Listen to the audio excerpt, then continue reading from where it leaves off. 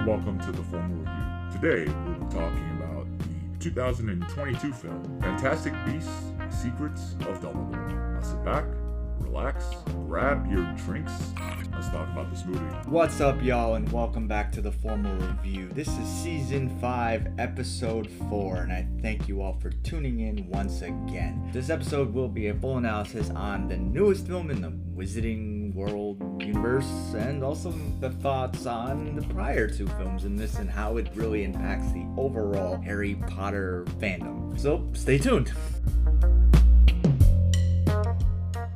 Now, before I get started, there may be some spoilers in this analysis for this film and the first two films, and also potentially from the Harry Potter films. For the Harry Potter films, it's been a really long time. If you haven't seen that, I'm sorry, but otherwise. As always, though, I will do my best to keep it fairly vague so not to ruin the movie for you. However, as I always say, do go see this film before listening to what I have to say about it so you fully understand everything. But if you don't really care about those types of things, just keep listening. Also, I know I talk about this at the end, but the data shows that most people don't listen to that part, so I want to talk about it here and reiterate the importance of leaving reviews on your favorite subscription services. I do read those because I do want to grow, because these episodes are really for all you listeners out there, and I want to keep this entertaining. So what do you want to hear? Do you want to hear games? Do you want to hear more of the 4K stuff? Do you want to hear me talk about a certain movie? If you want to come on and talk to me about something, if you want to debate, I'm always open to do stuff like that, so you can always reach out to me on social media. I always want to grow and improve, and just because something works doesn't mean that it cannot be improved. So if there's something that you want me to improve on, let me know, and I will grow as such.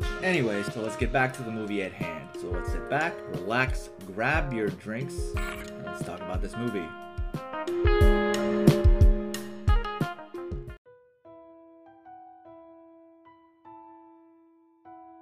Fantastic Beasts: The Secrets of Dumbledore is a fantasy film directed by David Yates from a screenplay by J.K. Rowling and Steve Kloves. It is the sequel to Fantastic Beasts and Where to Find Them and Fantastic Beasts: The Crimes of Grindelwald, and is the 11th overall in the Wizarding World franchise that was established in the last film. Before I get any further, the titles of this series is the ridiculously stupid part, because it makes really no point to attaching Fantastic Beasts to this, but I digress. This film again stars Eddie Redmayne, Jude Law, Ezra Miller, Dan Fogler, Alison Sudol, Callum Turner, Jessica Williams, Catherine Watterson, and Mads Mikkelsen. It is set several years after the events of the second film in the series, and it sees Albus Dumbledore, played by Law, tasking Newt Scamander, played by Redmayne, and his allies up with a mission that takes them into the heart of Dark Wizard Gellert Grindelwald's army. Now, this film's release has been delayed many times. It was initially scheduled to be released on November 12, 2021, but then following Depp's departure on the film, his role was recasted with Mikkelsen and the COVID-19 pandemic. Warner Brothers shifted the release to July 15th of 2022. Then in September 2021, it was then pushed forward 3 months to April of 2022. Now, while it is a vast improvement from the last film,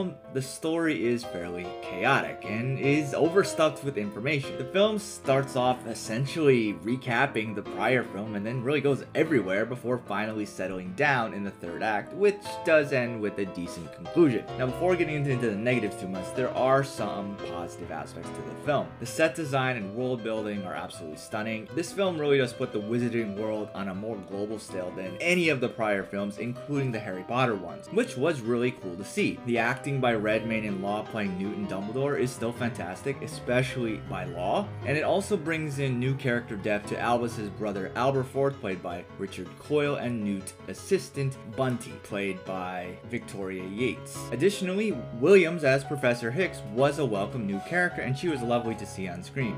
However, the rest of the characters are almost afterthoughts and feel wasted. They seemingly only had them in this to wrap up their stories so that the writers don't feel obligated to continue them in the next film if that happens. And that's where this film struggles the most, the writing. Now, outside of her personal life decisions, Rowling, in theory, would have been the perfect person to put together a script for these films. However, as it turns out, she is perhaps the weakest portion out of all of them. The problem is that these films do not really have a relatable character throughout the story. It doesn't have to be a Harry Potter or even a character that was mentioned before. It does, however, have to be a character that goes through trials and tribulations and then comes out either on top or not. Newt Scamander is not that. Yes, he's funny and awkward, and Redmond plays him very well, but nothing really happens to him in any of those films. You don't see a character arc really with him. Yes, he goes through some development, but it's not an overarching story surrounded around him. The first film, his monsters get misplaced and then he tries to get them back, and in the second one, he basically becomes a pawn for Dumbledore, and this film continues that. Newt is so underutilized in these films, so much so that he's not the protagonist of it. Again, he doesn't have to be the chosen one, but the prior films decide instead to give time to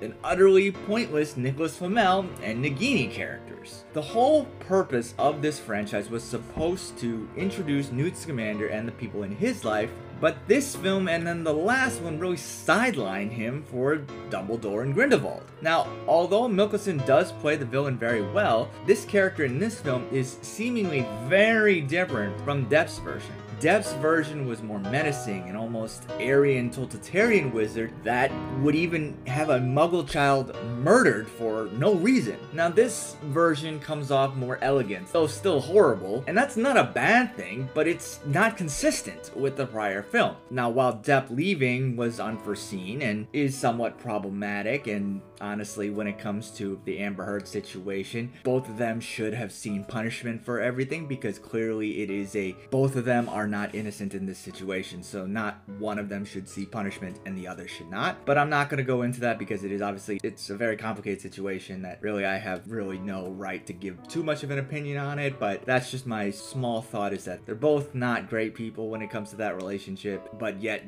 Depp is the only one seeing punishment for it. If Depp is getting punishment, Amber Heard should get punishment. If Amber Heard doesn't, Depp shouldn't. It's very complicated. It is what it is, but that's just my quick thoughts on that. But anyway, even though Depp leaving was unforeseen, why did the character's behavior change so much? Yes, it's a different portrayal, but at the same time, there are certain things toward a character that should stay consistent throughout the film. The last film basically depicted him as this ultimate evil wizard, but then this one has a more tender side, as he proudly proclaims his love for Dumbledore. Now speaking on that, this is the first ever depiction of Dumbledore's sexuality, as it has him obviously discussing his love for another man. Now this character aspect was known for many years, 15 to be exact. However, it feels almost a forced plot point that Rowling put in to make her statement from 2007 true. However, this plot point really has always felt forced by Rowling. The final book, Harry Potter and the Deathly Hallows, was published in the summer of 2007. But the same year, when asked about Dumbledore's love life, Rowling said Dumbledore was gay. Quote, Dumbledore fell in love with Grindelwald, and that added to his horror when Grindelwald showed himself to be what he was. To an extent, do we say it excused Dumbledore? A little more, because falling in love can blind us to an extent, but he met someone as brilliant as he was, and rather like Bellatrix, he was drawn to this brilliant person and horribly, terribly let down by him. End quote.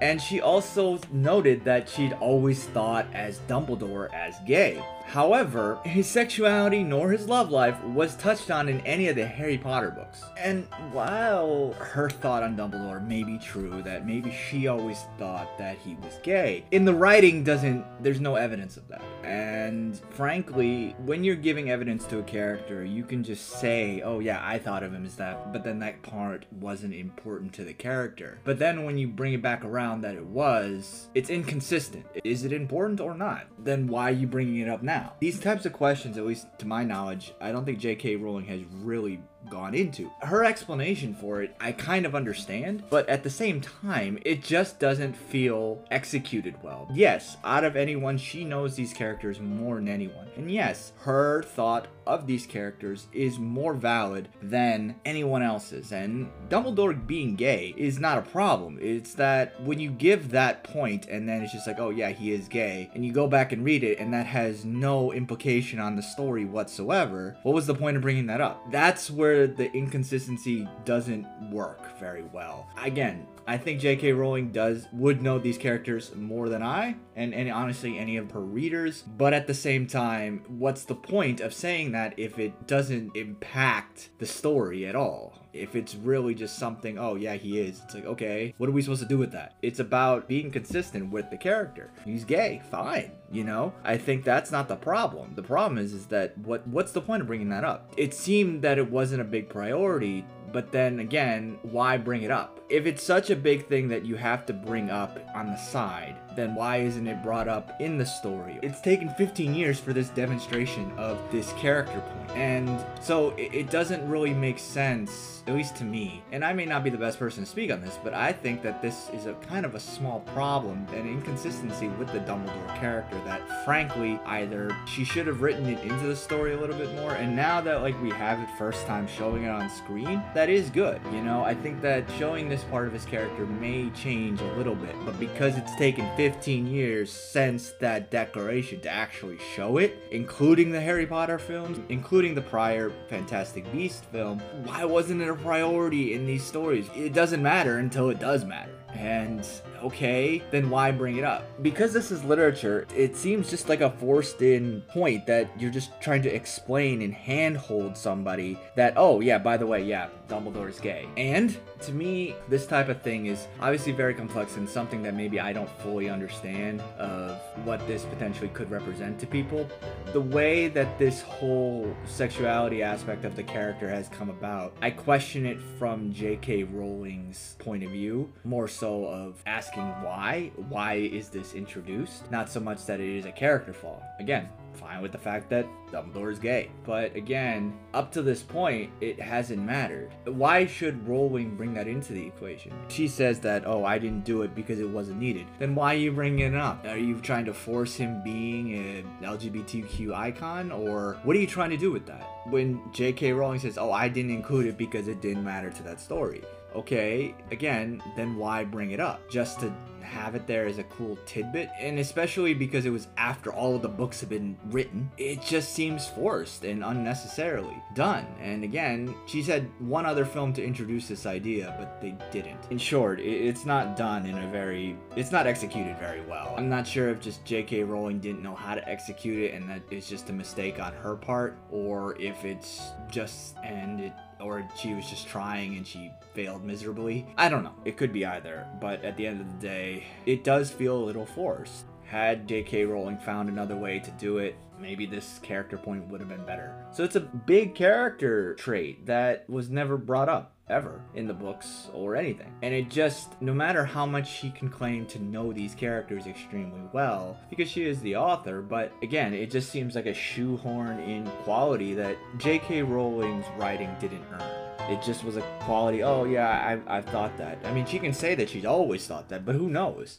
So I'm not honestly sure. Because of the writing, it doesn't give me evidence of it. And yeah, now we have evidence of it in the films, but again, because it's a key point here, maybe that will allow for the other films to get a different viewing and you can see the different choices that he makes and stuff like that. But again, this was a story point that she introduced back in 2007.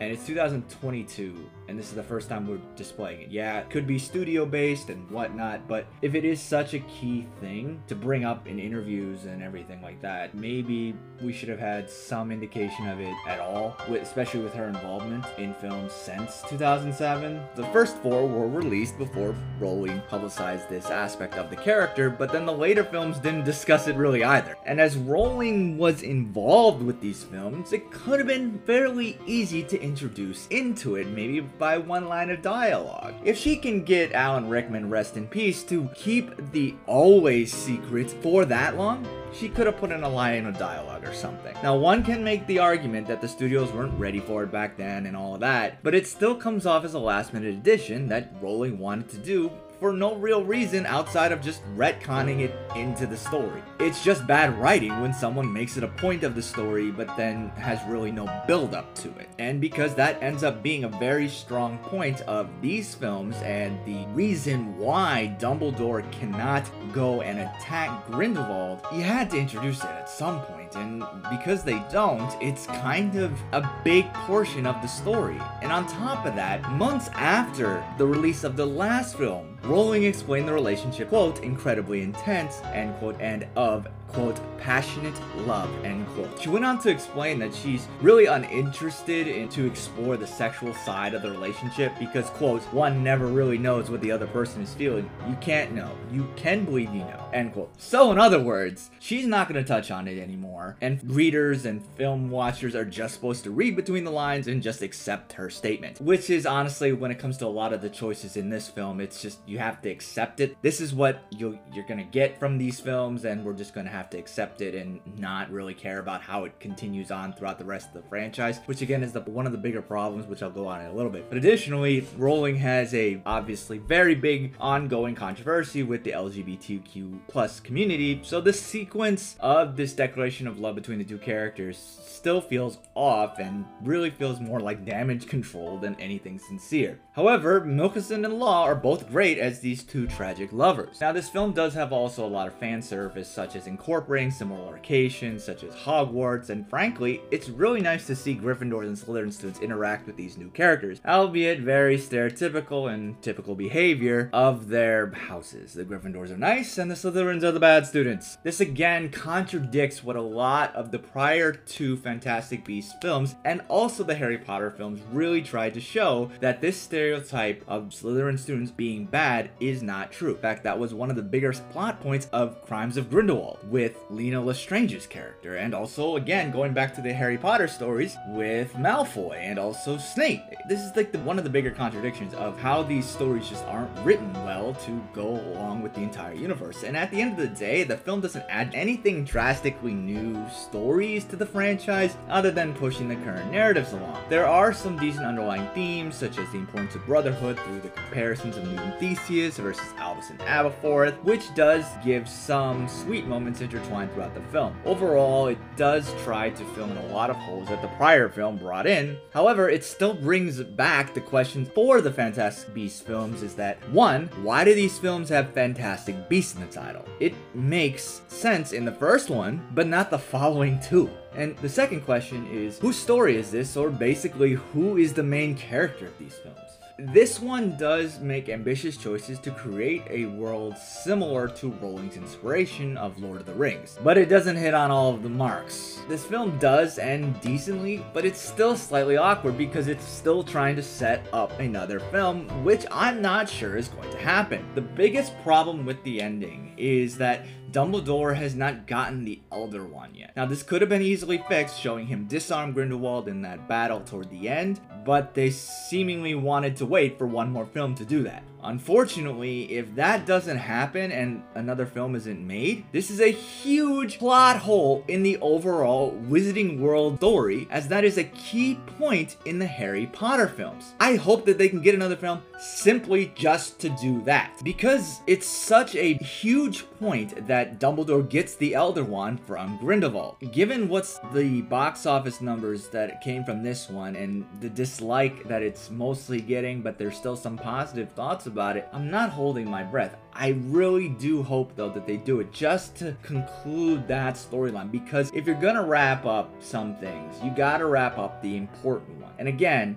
this all comes down to the writing. Despite these films being written by Rowling herself, there's a number of continuity errors. It does somewhat fix the credence twist that the last film gave that connected him to the Dumbledores. Since he's dying in the similar way to Dumbledore's sister, it makes sense that he wouldn't make it to the Harry Potter stories. However, as that character was a big part of the first two films, his story is somewhat sidelined here and wrapped up so cleanly that it feels unrealistic. However, the battle between Credence and Albus is a pretty cool scene that really was enjoyable to watch, even though the setting that they do it in is never really explained of how that power works. This goes into Dumbledore's powers.